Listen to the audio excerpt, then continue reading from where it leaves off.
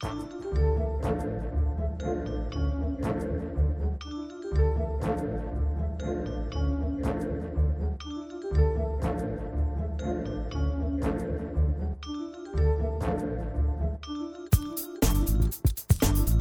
everyone, I'm Wendy Muse, creator of the Left Pocket Project, which brings you the history of leftists of color, one swipe at a time. And this is the Left Pocket Project podcast. Before I begin today's episode, I want to issue a few thank yous and reminders. Thank you first and foremost to all of the patrons whose donations support the nuts and bolts of this podcast. Everything from data storage to coffee. Your $1 or more a month goes a long way. Also, a special thanks to all the folks who share the podcast to friends, family, and colleagues. Your kind words about the podcast remind me that all of this is indeed not in vain. You can continue to show your support by going to patreon.com/leftpoc to donate and by leaving the podcast a rating on iTunes. Remember that you can also always check out more about the podcast on SoundCloud, Spreaker, and iTunes, and more about the project as a whole by visiting Left POC on social media. I also would like to remind everyone that I'm currently out of the country for the next few weeks with limited internet access, so there will not be an episode the week of the 13th. Use that time to get caught up and rate and review the show. Now on to today's episode. Today, Richard and I will be doing our second Reading Revolution, a series of the Left Pocket Project podcast where we discuss ideas written or read by leftists of color in history. We'll be discussing the role of propaganda and agitation and its meaning within Marxism and leftist ideology as a whole. Be sure to check out the show notes for a full list of the readings we refer to so you can read along as well. Today I am here with my friend Richard. Hi Richard, how's it going? Hey Wendy, thanks for having me. I'm excited to have this discussion. As far as how it's going, it's been a little rough. There's been a lot of violence in my Twitter feed as far as police and some Black people in public spaces since the last time we recorded. And so personally, dealing with that is always an emotional struggle, but it's recording things like this and participating in them and helping to spread the information that I'm finding useful that helps provide some release for some of that frustration. And so I'm happy that we're able to do this today. I mean, glad to hear about the second part. Not so happy to hear about the first. But obviously I can empathize with that because I too am tired of seeing my people getting murdered en masse and then videotaped and shown on Twitter as if we're watching puppy dogs, but it's people being murdered. It's really kind of jarring to have it. What I noticed too is that you have those things kind of sometimes one after the other, which is also really disturbing. So you'll have, for example, pictures of people's kids on Facebook, and then the next thing on your feed is an autoplay of a Black person in particular, being gunned down, or it's just very it's like a big visual contradiction, or perhaps it's not a contradiction. Perhaps they do go hand in hand, because I think for some people they process this kind of violence by going to what is sort of soothing for the mind and the soul. And other people want to confront it head on and show it to the degree that it can also be harmful to other people who are witnessing it, watching it, and feeling it really personally. I've seen some people actually say that they're like William, who's one of the really great online academics that I follow. He has done a lot to really be vocal about let's not have autoplay Black people being murdered, right? And he said that even he would mute people who continue to do this. I'm kind of two minds on it, but I definitely understand the sentiment, and I too am disturbed by constantly seeing this thing. So today's talk is not going to necessarily be lighter. Yeah, I kind of blindsided Wendy with that. I didn't mention that beforehand. It's not going to be lighter, but I do think it helps introduce this idea of the use of propaganda, the use of media and things like that. So it's related. It's not totally off the beaten path here. It's connected. I did want to say before we get started and before I kind of go into why we're talking about propaganda and the like today, I just wanted to say, just as a reminder, if you have not already subscribed on iTunes or Spreaker or SoundCloud to Left POC, you should definitely do that. And you should also send us questions. We haven't gotten any questions thus far, but as usual, for each reading revolution that Richard and I do, I will post what we're reading. And even if you haven't read it yet, feel free to send us questions on Curious Cat or on Twitter by using the hashtag Reading Revolution. And that way we can actually incorporate your thoughts on the piece, whether it's an older piece we discussed, like last time we talked about History Will Absolve Me by Fidel Castro. If it's an older piece or it's a piece that we're reading right now, we would love to hear from you, and we would love to engage your thoughts, comments, questions about these readings, either during our talk on the specific thing we're talking about, or we can do it even after in the next episode. So let us know what your thoughts are on these pieces. Absolutely. So I first wanted to start with, why propaganda? What does it mean? Why are we talking about it? How did you decide that we were going to tackle propaganda this week? Well, or this month, I should say. I keep doing that. I keep saying week, but again, as I said earlier when we were talking off air, a month feels like a week these days. So this month, why are we talking about propaganda? Yeah, it really flies by. And for me, the reason why I thought it was important is both in our current media and one of the things that I've discovered through my limited exploration into Leninist Marxist communism and socialism is the role that propaganda plays in our lives, and the way that we talk about it and the way that we address it and those things. And in my exploration of these ideas, I wanted to know what was going on in the Marxist-Leninist ideology and the thinking that addressed the ideas of the spreading of misinformation and of rallying people to your cause through information and all the different purposes that propaganda served. And to that note, I'll pass it back to Wendy momentarily, but one of the things that I thought was really important from the piece that I focused on was they took the time to articulate that the way that we talk about what propaganda is largely influenced by the bourgeois definitions and understandings of what the term propaganda means. And with that, I'll just kind of quote from the text a bit on what that means in reference to both propaganda and agitation. And to quote from the text, it says, quote, "Our technical use of these two terms derives from Plekhanov. He drew the distinction," sorry if I'm mispronouncing that. "He drew the distinction between agitation and propaganda as follows, quote, a propagandist presents many ideas to one or a few persons, and an agitator presents only one or a few ideas, but he presents them to a mass of people." And it goes on to mention that Lenin had quoted that and defended it to suggest that it's significant in Marxist-Leninist ideology. And so with that, I think that's important because a lot of the times I think how most people use the term propaganda is to refer to misinformation. And we'll go on in detail in a moment as to how that applies. But in the Marxist-Leninist sense, the terms propaganda and agitation are in themselves neutral as to the content, whether it be truthful or misinformation. It is the type of propaganda or agitation that determines, in the substance of it itself, that determines whether it's not factual or deceptive.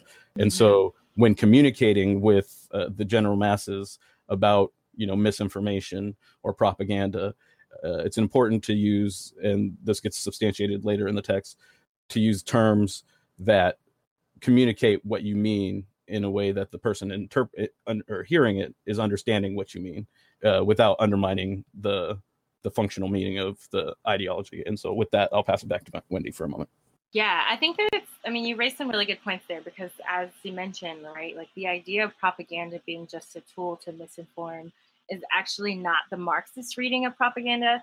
And as you said, it's sort of, your piece and also the piece that I read, and we'll talk about the different pieces in a little bit, but it's definitely this idea of like even the bourgeois people, the middle class that possesses middle and upper class who possess power, have their own understanding of reality, right? And so sometimes even what they put out as news is not necessarily that, like, there are some people who are intentionally lying.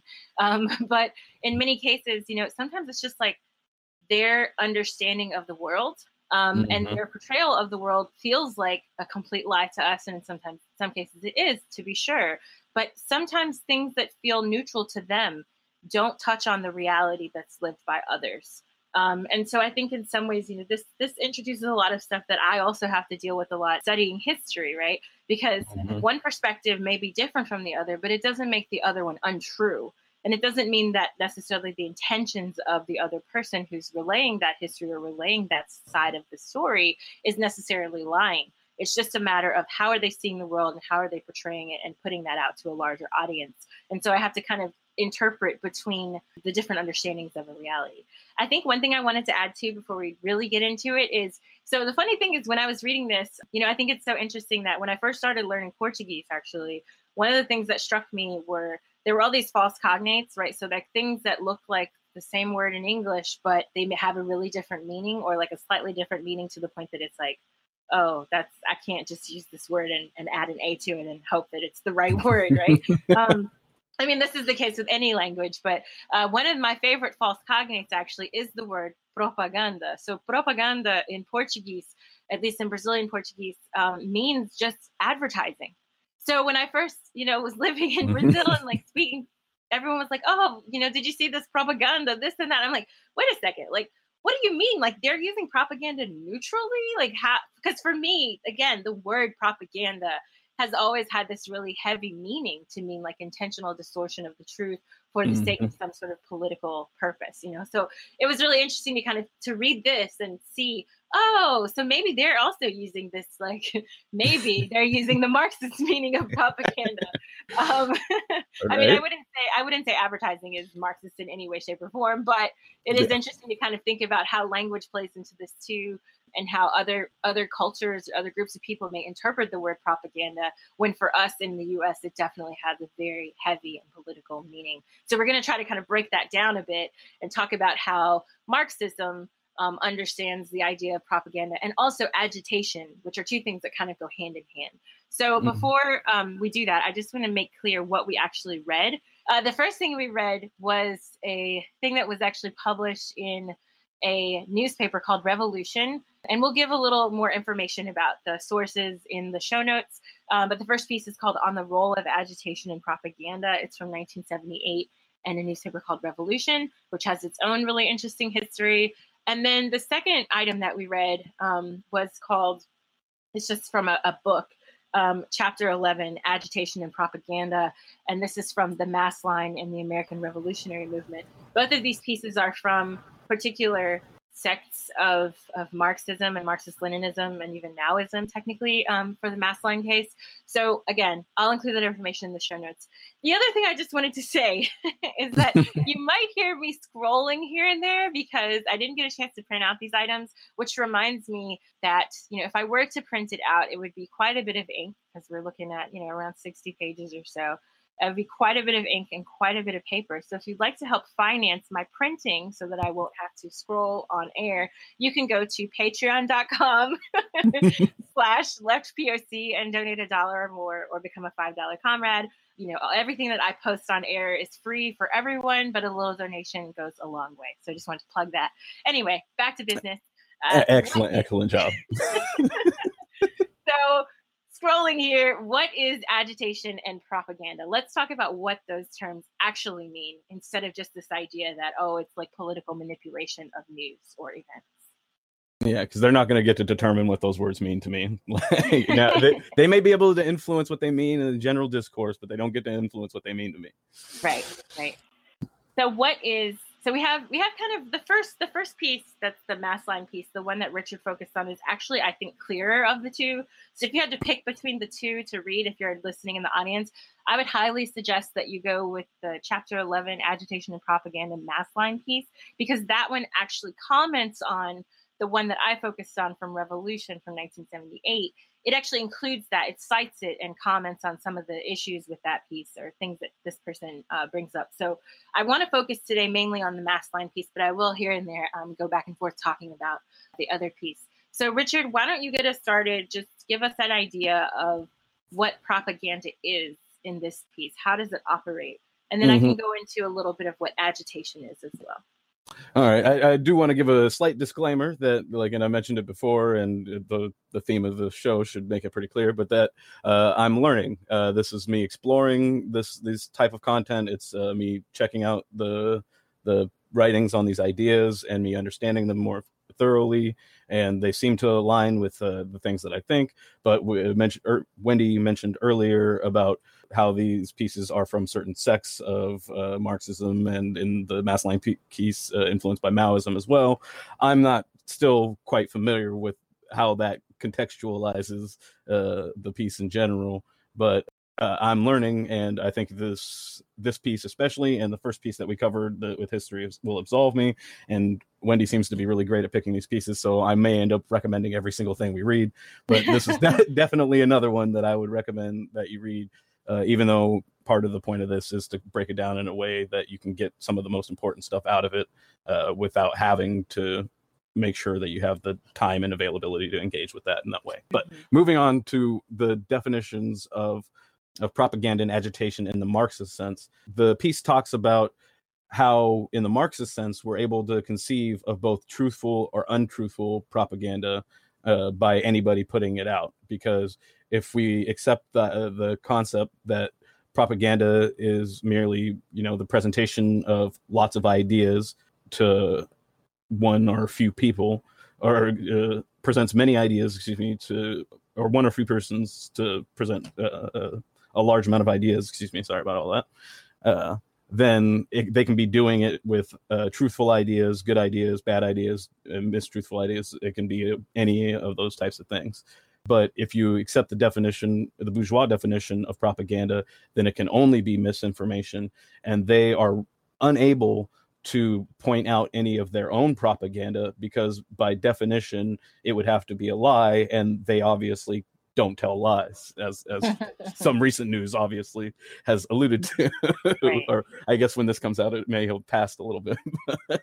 I'm sure you're familiar with those headlines, and so with that, it's important to take notice that essentially the point of their bourgeois propaganda has to be to fool people because of what they're actually advocating and defending and trying to perpetuate. Whereas it's a responsibility of Marxist propaganda to be truthful and to align with the party and in ways and the goals and ideals in order to stay true to what it's supposed to be. Is like Marxists recognizes, from what I can tell from this piece, that you can put out misinformation with Marxist bends, and it can be propaganda. All those things can be true, but if that's the case, then it's not true Marxist propaganda. It is propaganda in a Marxist mass. Mm-hmm. And so, like that's what I pulled from it, and so that's where I was on, specifically on propaganda. If you wanted to elaborate. Yeah, there's a quote from Lenin as well, but go ahead. Oh, yeah, there are plenty of quotes from Lenin throughout both of these pieces, actually. If you want to get an intro to Lenin, read these pieces. But that's what this has been for me in a lot of ways, by the way. Yeah, me too, actually.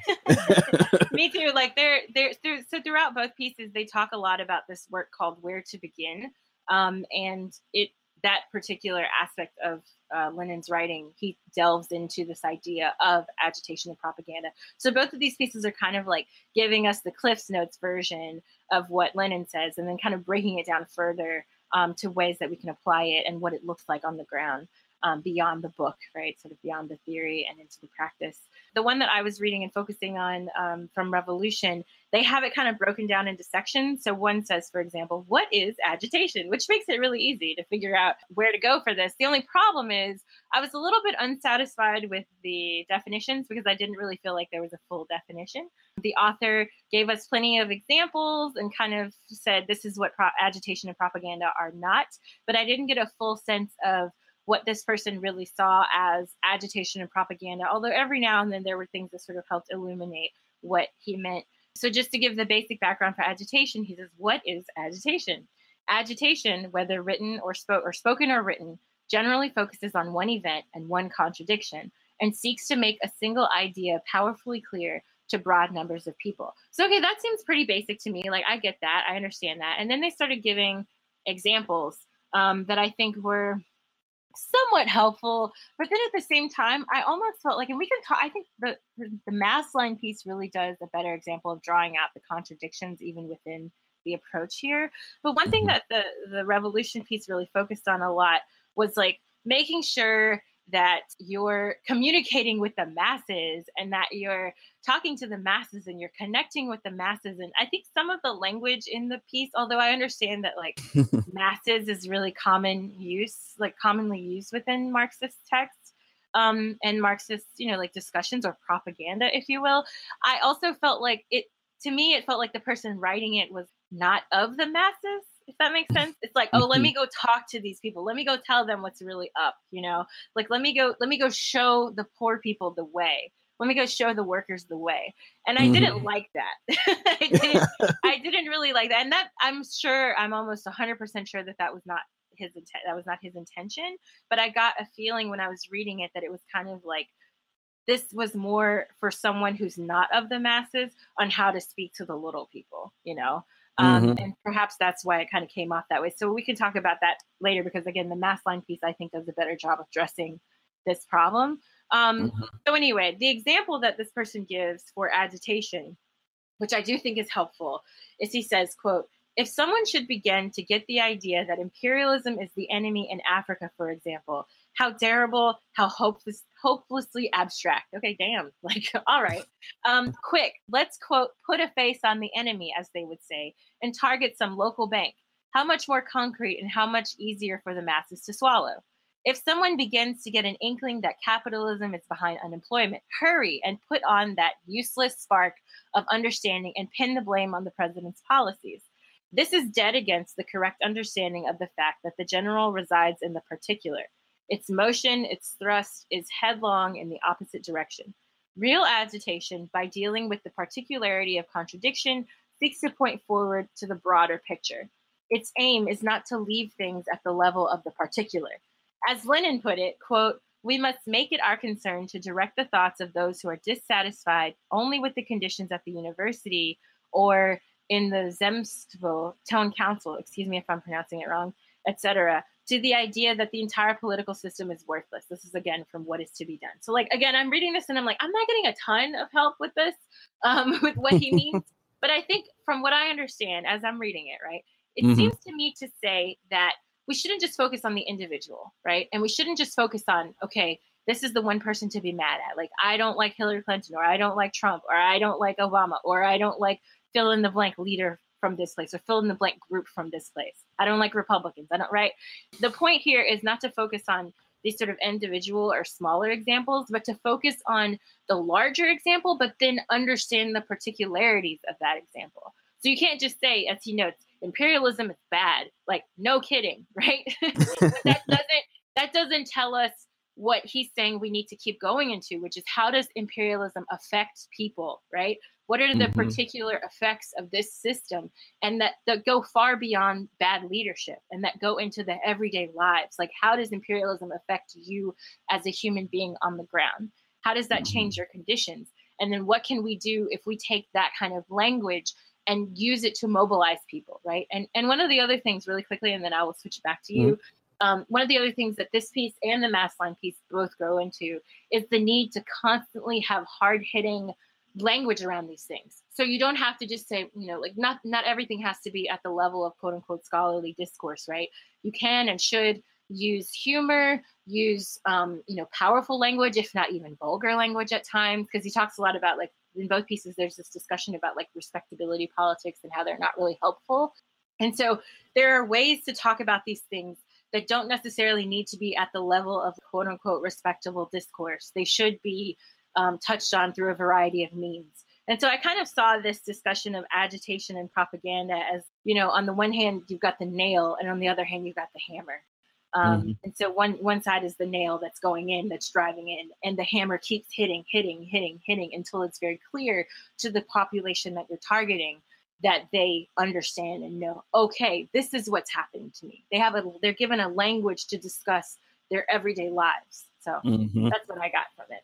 Yeah, no, and I agree, and that's what I was pulling, and I think the mass line piece says similar things. And one of the things that I picked up on, and if you have the opportunity to read these pieces, I think our listeners will pick up on as well, is that that theme and that understanding of the agitation connecting to the questions and problems of people's everyday lives is critically important to it being effective. And not only that, but the other part of that being that in order for it to be effective, you have to both connect it to those people's lives, but then also make the connection from those people's lives to the larger reasons why imperialism, capitalism, and those parts of our society are the causes and reasons and motivators for those problems that they are able to clearly see because they experience them in their own lives.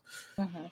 And so I think that was critical. The quote from Lenin, a part in particular that I thought was important was, let me make sure I find the right part, that kind of addressed this, and that says that agitation among the workers, or quote, agitation among the workers means that the Social Democrats take part in all of the spontaneous manifestations of the working class struggle and all of the conflicts between the workers and the capitalists over the working day, wages, working conditions, et cetera, et cetera.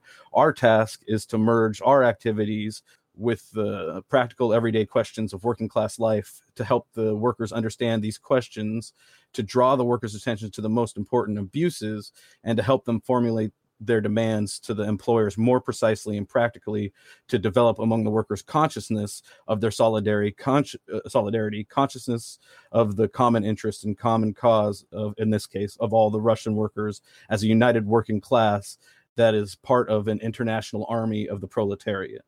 And he goes on to say to organize study circles among workers, to establish proper and secret connections between them and the central groups of Social Democrats, to publish and distribute working class literature, to organize the receipt of correspondence from all the centers of working class movements, and goes on. And so essentially, this is interesting. This is an interesting thing that I think is actually relevant to today's discourse, is Social Democrats versus Democratic Socialists.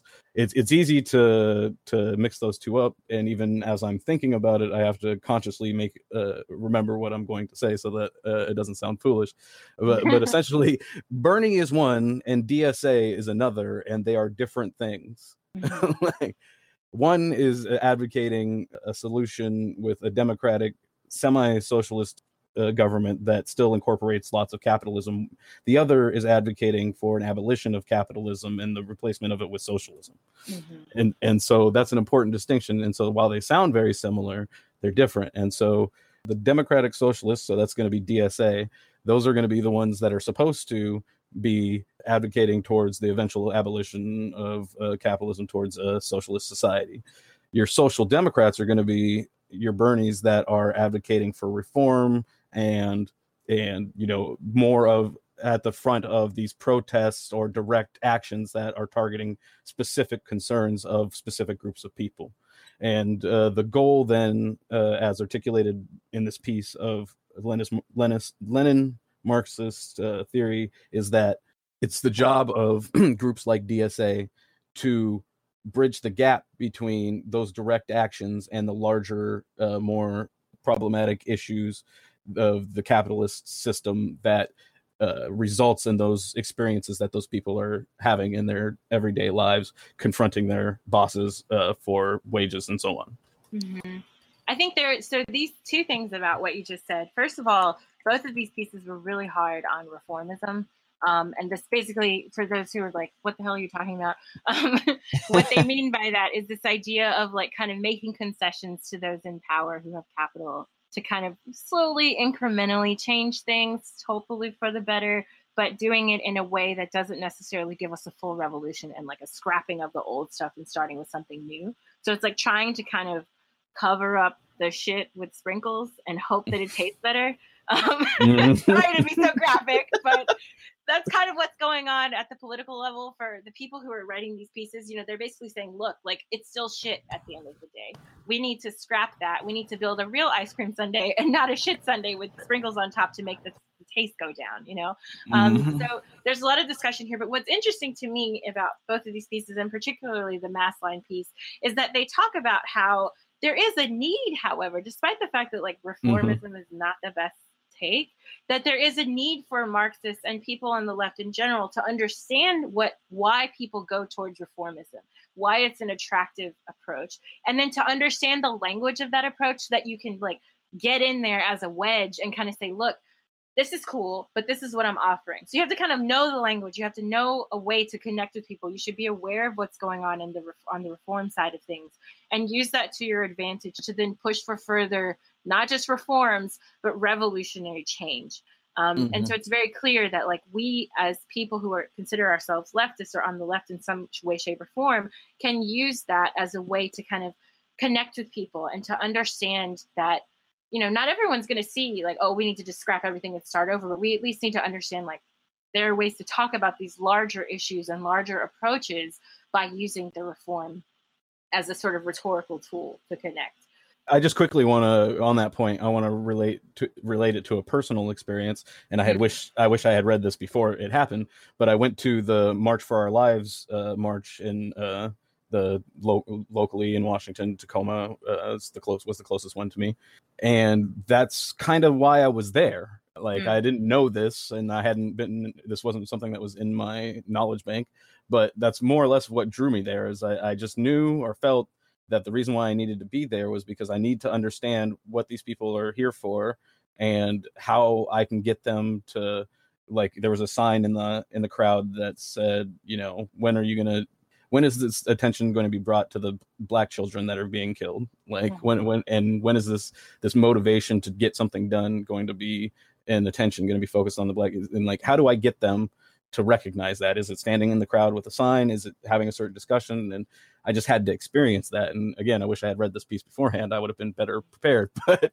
it was ironic because I did come across some socialists there that had a hammer and sickle banner, and my exchange with them was interesting. And after reading this piece, I'm going to suggest that they could have done a better job when they encountered me, considering how susceptible I was to what I think they're supposed to be advocating. But it was just an interesting experience, and so that's how I can relate to it, and that's the type of things that I could see how this text directly relates to how I would see it in action and how I would apply it. Right. I feel like it's kind of asking you to be the gateway drug, you know, like, like I don't, by the way, this is not a podcast about drug use. I don't condone drug use. Do your own thing, whatever you want to do. I have no comment on any of that. So it's not about, I don't want to get in trouble. But, I don't want to get Wendy in trouble, so I won't comment my opinion. Like I'm sort of I get really like libertarian-y when it comes to drugs. I'm like, do whatever makes you happy. It's your body. If you want to do drugs, that's your business. Like I can't tell you what to do with your body. So that's my feelings on it. Like, do whatever makes you happy as long as it doesn't hurt other people. So, but I think that it's sort of, to put it in layman's terms, right? This article is asking us to be gateway drugs for people who are really close to the precipice, right? They're sick of what's going on. They want change, but they don't necessarily know how to articulate it, or they may not have been exposed to these sorts of things. They may think that, you know, one party or another is the closest they can get to what they need. And this piece is kind of asking us to understand that, to not like shit on them for thinking that way, understand where they're coming from, and then try to actually talk them into larger, more revolutionary understandings of the world and the way they can actually make change. So it's not just through legislation, it's not just through these reformist techniques or approaches, but there are other ways to do it. One other thing, because we were talking about Bernie Sanders and DSA, I literally have in the Mass Line piece in big red letters, Bernie Sanders' problem. So I want to talk about why I said that. So there's a section, if you're on around page, I guess if you were to put it into Microsoft Word or something, it would be around page 6 or 7. So this Mass Line piece says they need to reaffirm, quote, the Marxist view that our agitation must always be in response to the problems and difficulties the masses face and the questions the masses have on their minds. So they have several points on how to do that. So the first one is to summarize this point and a couple of its direct consequences. One, the questions and concerns of the masses are the starting point for effective Marxist agitation and propaganda. Two, effective agitation and propaganda are completely impossible if you are not close to the masses, if you are unaware of what problems they face and what their concerns are.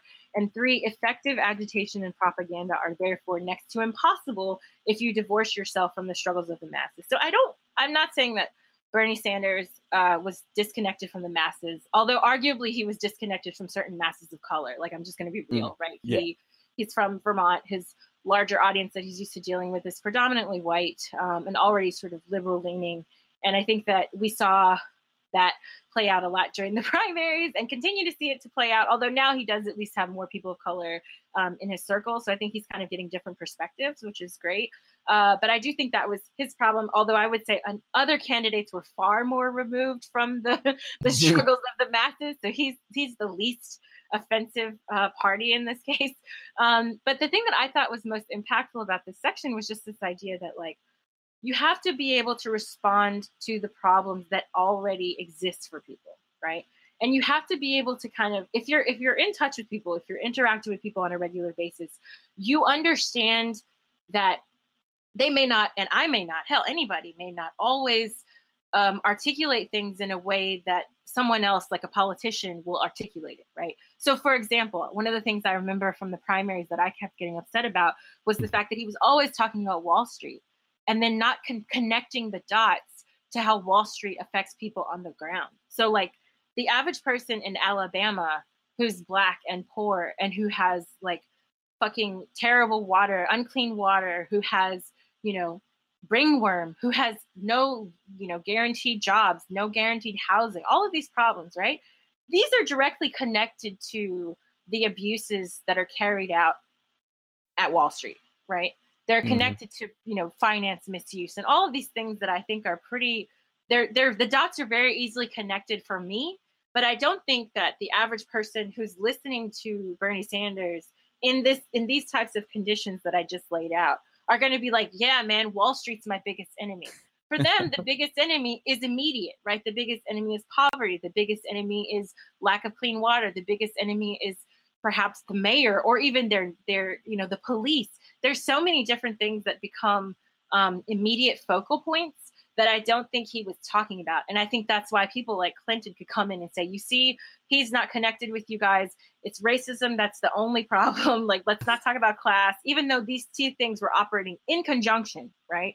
Like the situation for poor Black people in Alabama is absolutely a classism and racism problem. So his problem, Bernie Sanders' problem, was that he wasn't necessarily meeting people where they were, which is what this piece also goes into quite a bit. It literally uses that terminology, like you have to meet people where they are. And so I think that that's really important for us to think about as we're sitting here talking about like, oh, we need a revolution, but like you can't even talk to people. Like you don't know the language that people use to express their conditions and how they express their grievances. And I'm not saying that Hillary was definitely more successful because most of those people, like those whose conditions I just detailed, most likely didn't even vote. The majority of poor people of color do not vote, right? So there's a real, and I understand why, like I'm not blaming them at all. I'm just saying that I think that if you want to really get people to vote in a way that can kind of go towards fixing their problems, right? Or hopefully that's the point. You have to meet them where they are. You have to use the language that they use to then, again, be a gateway drug. So yeah, those are my 2 cents. My 40 cents. I had the same part highlighted, and I think it's very important. And for those listening, like I'm sure they can think of propaganda that's come from the corporate media that failed on all 3 of those points that you listed out, mentioning addressing the concerns of the masses and being a part of the masses. Is like you hear or see tweets or thoughts or jokes that the pundit or media personality thinks are clever, and then there's just they get ratioed on Twitter or whatever because it's just so out of touch with what people think or feel. And so like we're Marxist-Leninist people aren't immune to that. And I know anybody on the left, there's a whole section of Twitter that spends the most of their engagement time dunking on liberals, and it's hard not to. And sometimes it's really fun because they are so bad at this agitation and propaganda that you can turn dunking on them into effective agitation and as that and perform into that gateway drug role, as Wendy puts it. But that's not exactly what a lot of people are doing. I think partially because they're not familiar with the theory underpinning, some of the leftist ideology that they're, capitalizing on for popularity. But also because that's a lot more work. Yes, it is. And I think sometimes like dunking, I've always said, dunking on people can't be the end all be all of your politics. You have to know not only what you're against, but also what you stand for, right? And why you're doing it. Like if you're doing it just to like relieve yourself of some tension, like I'm angry at this person and so I'm gonna like call them out and do this, that's fine. Like, but that's also just like, what does that do for the larger problem, right? That's small. I mean, this is just my opinion, so I'm not trying to like push this on anybody, but I always say I just told Wendy beforehand that I did this about a donut tower on Twitter earlier. And this is my my absolution in that I'm doing this afterwards, so yeah. I feel less guilty about it. But go on. No, but honestly, like I think for me at least, this is just my own approach. But what I've always found more useful for me personally is when I'm angry about something, when I'm upset, when I'm frustrated at something, I find a way to kind of channel it, not just to like get out my anger, but also to educate, also to like reach people, also to speak to people, also to learn from people, right? So I just have a different approach. That's not to knock on people whose approach is only like kicking lids when they're really down, and probably for the better. But at the same time, I think that we have to go beyond just saying, I'm not this and you're terrible, because that doesn't tell me, as I said, it doesn't tell me what you are. It doesn't tell me how you're going to help me. It doesn't tell me how you're going to help other people. It doesn't tell me how connected you are. You know what I'm saying? Like, what are you doing then to enact the policies that you do want to see, to enact the type of life that you do want to see for yourself and other people? The piece does highlight that even if all you do basically is dunk on people online, and it uses those exact words. Yeah, just kidding. It does not. It's close. It's close. Even if that's what you do, like that is a role that is necessary towards our end goals. It's something that we need as Marxist-Leninists, if that's, which apparently is what I guess I am. I'm starting to call myself now, although I can't begin to say that I understand it as thoroughly as even this piece indicates I should. So I call myself that with the disclaimer, and I think I'm pretty much going to have a similar disclaimer on my ideas myself as a revolutionary. But quickly, while I'm thinking about that, I'm going to be changing my Twitter handle to at Road to Revolution with the number 2, just because I think that more accurately presents my current views rather than progressive green. So, propaganda. I did just want to also mention that this idea of how propaganda works and stuff in the piece is kind of contextualized under the research done after the Nazi movement about Hitler, where basically what's called the bullet theory of propaganda was promoted, where essentially if your message is big enough and bad enough that people are just waiting to get knocked down by this big propaganda bullet, so you can force whatever you want onto them. And that's essentially how they rationalized how Hitler was able to accomplish the mass, crimes, or however you want to phrase it, that he was. What they found out when they actually did the research was that wasn't the case at all, that if you try and bombard people with information like that, they just become more recalcitrant in their positions and seek out more information that confirms them. And if they get confronted with information that dissuades it, they're only able to see the parts of that information that confirm their beliefs and are able to completely ignore the rest. And you see this most frequently with the right, but you've also probably experienced it if you're listening to this podcast with people on the left or liberals in the center. And so with that consideration, what they say the Marxist theory takes into consideration is the more scientifically supported idea of the selective mind, which the examples that they give are either telling somebody to close their eyes and look around for 20 seconds and memorize all of the red things in the room, and then when they open their eyes open their eyes and look around and memorize all the red things, and when they close their eyes, ask them about all the green things in the room. And you find out that even though they just spent 20 seconds carefully studying the room, they can't remember anything in it that was green. And the other example is the cocktail party effect, where you're in a crowded room with lots of conversations going on and you tune most of them out, but then your brain picks up on your name if it's spoken a couple conversations away, because you're primed psychologically to pick that up as an important piece of information. And to be a self-centered prick. No, I'm hesitant when discussing anything about human nature or anything, but that concept is reasonably well established and organized, and although Wendy chooses probably a way that I would generally articulate, that's not the way it is in the piece.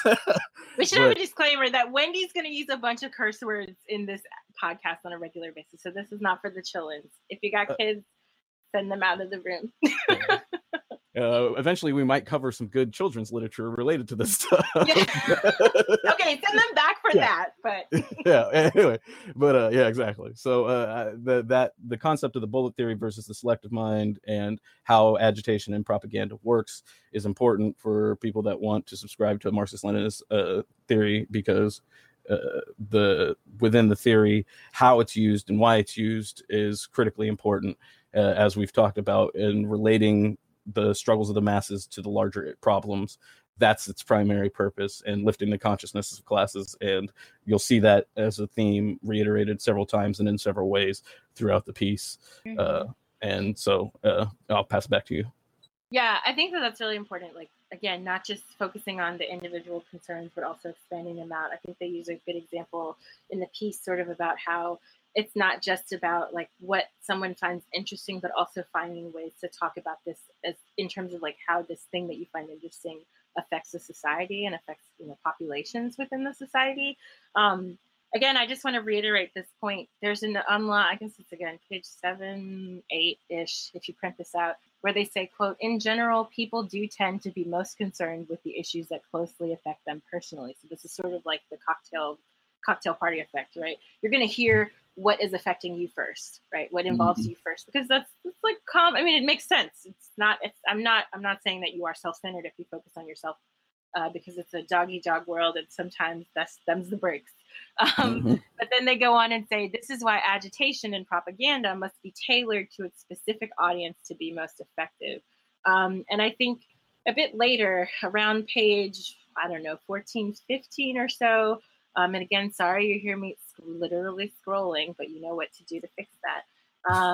I see, I have here, the person wrote that, and there's a section where they're talking about how to more effectively talk to people, which is kind of amazing that they even have to have a discussion about this, but I understand it, because how many times, right? How many times have you listened to a podcast, or you saw someone online, or you like read something and you're just like, wow, that just went completely over my head.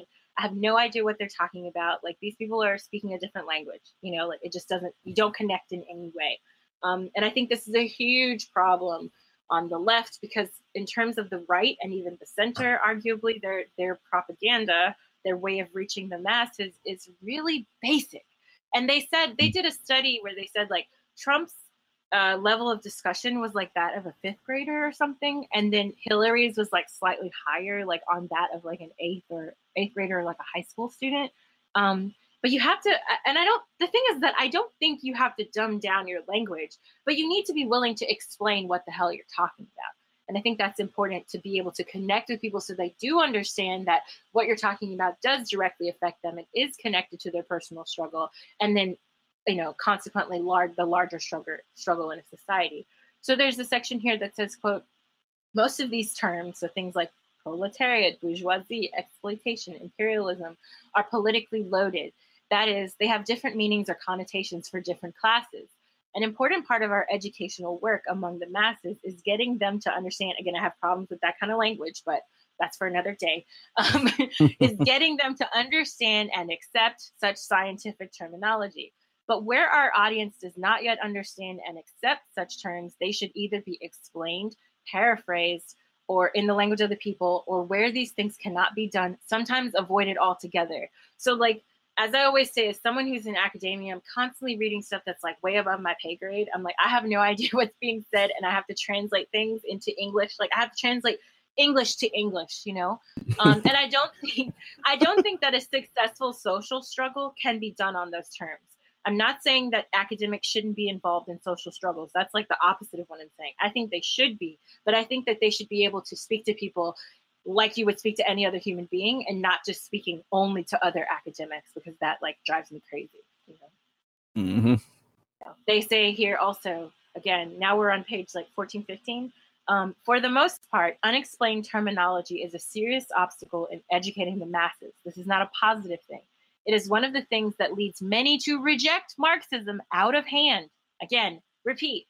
It is one of the things that leads many people to reject Marxism out of hand as an alien viewpoint, unconnected with their own concerns and problems. So like, again, it is very important that we not get into this habit of only speaking using jargon or using language that, oh, I know this, and people in my, my subgroup, my social group, my class group, arguably, no.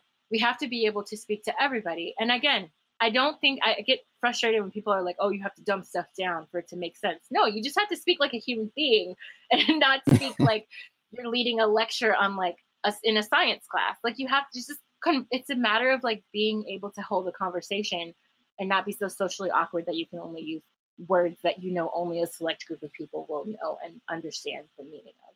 Yeah, and like a conversation is different than an oratory or a lecture from a professor. Like a conversation is a very different dynamic, and so not just the specific words that you use, but the way that you engage in a conversation is different. It's not long screeds that end essentially with you either agree with this or you're an idiot. Yes, that too. I feel like there are a lot of people who are, and this is something that the article also goes into about like not being so dogmatic all the time. Like screaming at people and saying you're wrong if you believe something else is like not just on a basic common sense level, not the best way to approach having an influence and like getting people to understand where you're coming from. So there's a tendency of that. I'm feeling a very much do as I say, not as I do vibe from myself, just because for like speaking for myself, just because like I'm currently engaged online political discussions where I do feel very much that I'm like, well, your guys' argument is that I'm right, but I'm not saying it in a way that makes you happy.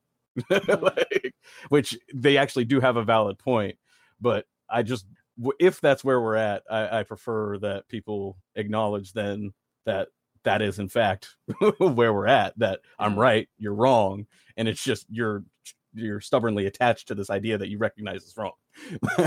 It's hard not to do. It's particularly just with the nature, especially of online communication and confrontation, because it's always it's very easily devolved into petty point scoring or saying what will generate the most likes or retweets rather than what is articulating the point and bringing the person to a better understanding in the best way possible from a Marxist-Leninist perspective.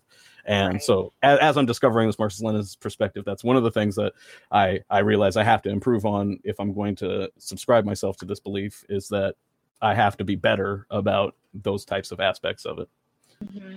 I think too that like a lot of, I mean, for me, I don't necessarily say like I'm of this group or I'm of that group. I've always argued that I'm kind of an a la carte leftist. So there's certain things that I take from certain sects of leftism that I find more useful or more applicable in my life than others. And I kind of mix things. So I wouldn't say like I'm a card carrying anything. I just know that I'm like very much to the left of the Democratic Party, and right. And even the Democratic Party, let's just be real, there are some people within it who are also very much to the left, but they're sort of trapped by the party machine and they can't break free from that, but should. But I think that even then, like there are some people who are Democrats who say things and I'm like, yeah, that's absolutely right. Like, we should kind of do this or that. So I mix and match things, but I do think that for me, fundamentally, I've always found that when I'm speaking to someone online, I try to generally, unless they're just coming at me aggressively for no reason, I generally speak to people online the way that I would speak to someone in person, right?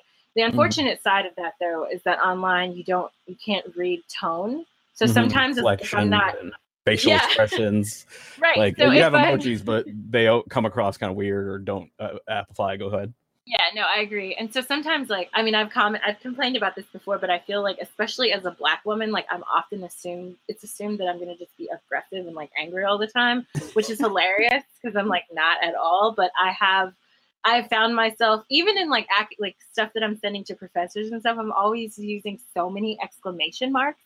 So I'm like, hey, exclamation mark. Nice to talk about. It's like constantly exclamation marks because I want it to come up like you have to overemphasize your like happiness or friendliness to come across as like normal. So when I don't do that and when I just have like periods, people assume online that I'm like angry or something, which is kind of funny. They're like, no, I'm not. I'm just like making a point that doesn't need to be like exclamatory. But yeah, I mean the reason I say this is just like I think that it's, for me personally, that's the most successful way to get my point across and to connect with people and to talk about politics. I think sometimes with some people where you know that they don't have good intentions and they're not coming from a good place, that if you want to dunk on them, like, because they're not going to change at the end of the day. And I think, I mean, maybe some of them will change, but I don't. If there's money in it, they will. But go ahead. Yeah. But at the same time, like, I don't know if even then, if that does so much, right? I always have gone back and forth about this on terms of how I feel about it, but I don't know if, I know for sure in real life, like in my personal life, in my academic life, if I were to start every discussion with a fight, that person would cut me off mentally right away. And so I've always found that connecting with people's experiences and like trying to build some sense of empathy and understanding around that, and then introducing things like, oh, if this is something that's interesting to you, or even if you've never heard of it, like check this book out, or check this article out, or like listen to this person talk, or whatever. Like I try to have people create that sort of personal importance, right? Or see a personal importance and significance in something.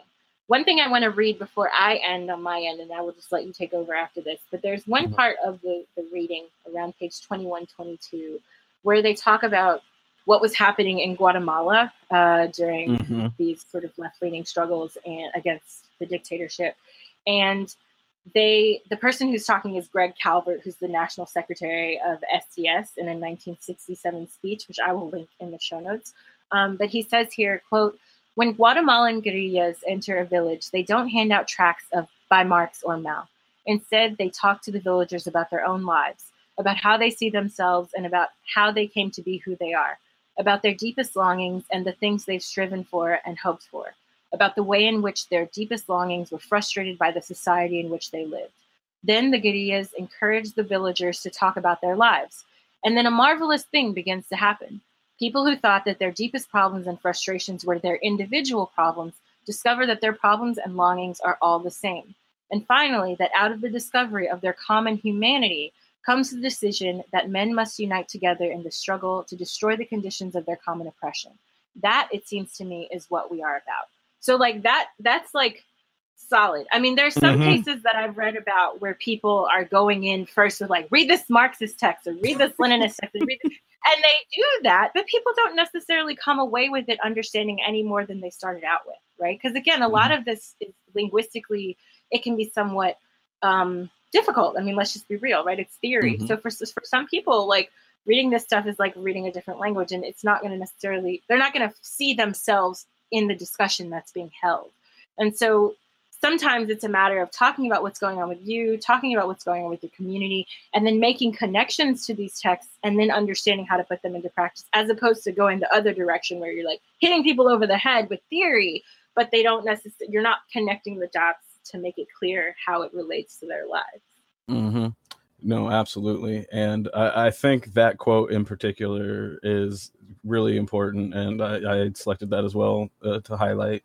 And I think if there was one thing from this piece that I think people could take and apply to their own political action, regardless of whether they view themselves as subscribing to this type of theory on whole, or whether they are more, as you described yourself, as picking and choosing the parts of theories from different groups that are ideas that make sense to them and fit their overall understanding of the world.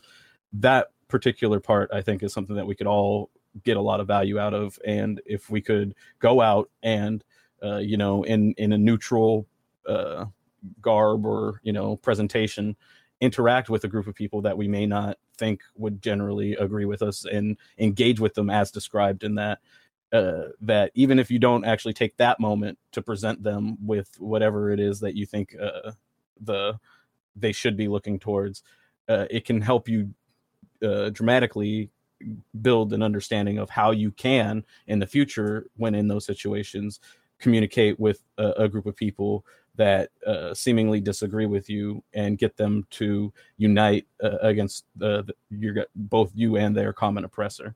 And so that, I think, is especially important and critical from this piece. And so I'm really glad that you picked that out. The couple other pieces that I thought, I mean, really the theme of making sure that agitation and propaganda is drawn from and addresses the people is a repeated theme. but one of the kind of peculiarities or quixotic parts of it that was addressed in the piece was, well, do we focus on what the people want, or do we explain to them what it is they really need? And it talks about how it's important to find that balance and to address it as a balance, but with the priority being bringing the people to what needs to be done, but doing it through relating to the struggles that they face. And that's something, this is one of those pieces where I feel like if you read it all the way through, and then you go back and reread what you just read through the lens of understanding the piece itself already, that it gives you an even deeper understanding of what you're reading, and it reinforces a lot of the ideas in ways that I think will be valuable to people that find anything of value in the ideas presented in it, regardless of whether they subscribe to the ideology as a whole or not. One of the other pieces, quickly, I guess, or if you had something you wanted to mention.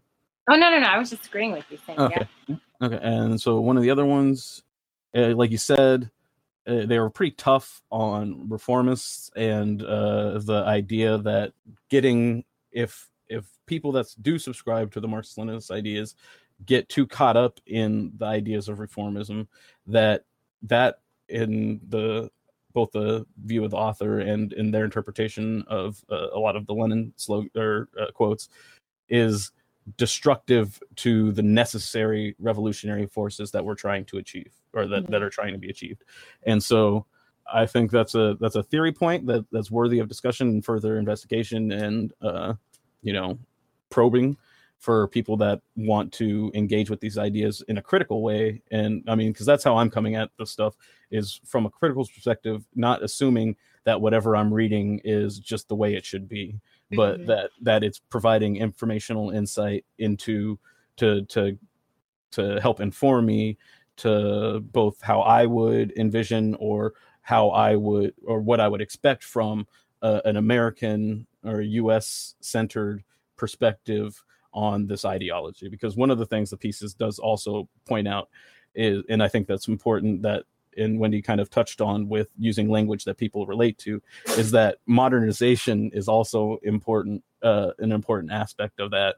And so, applying things that apply to the current situation to the people that you're talking to. So in some cases, Lenin's quotes or other Marxists from Eastern Europe or from throughout history may not directly apply in the same languages that they were initially written or translated from into English.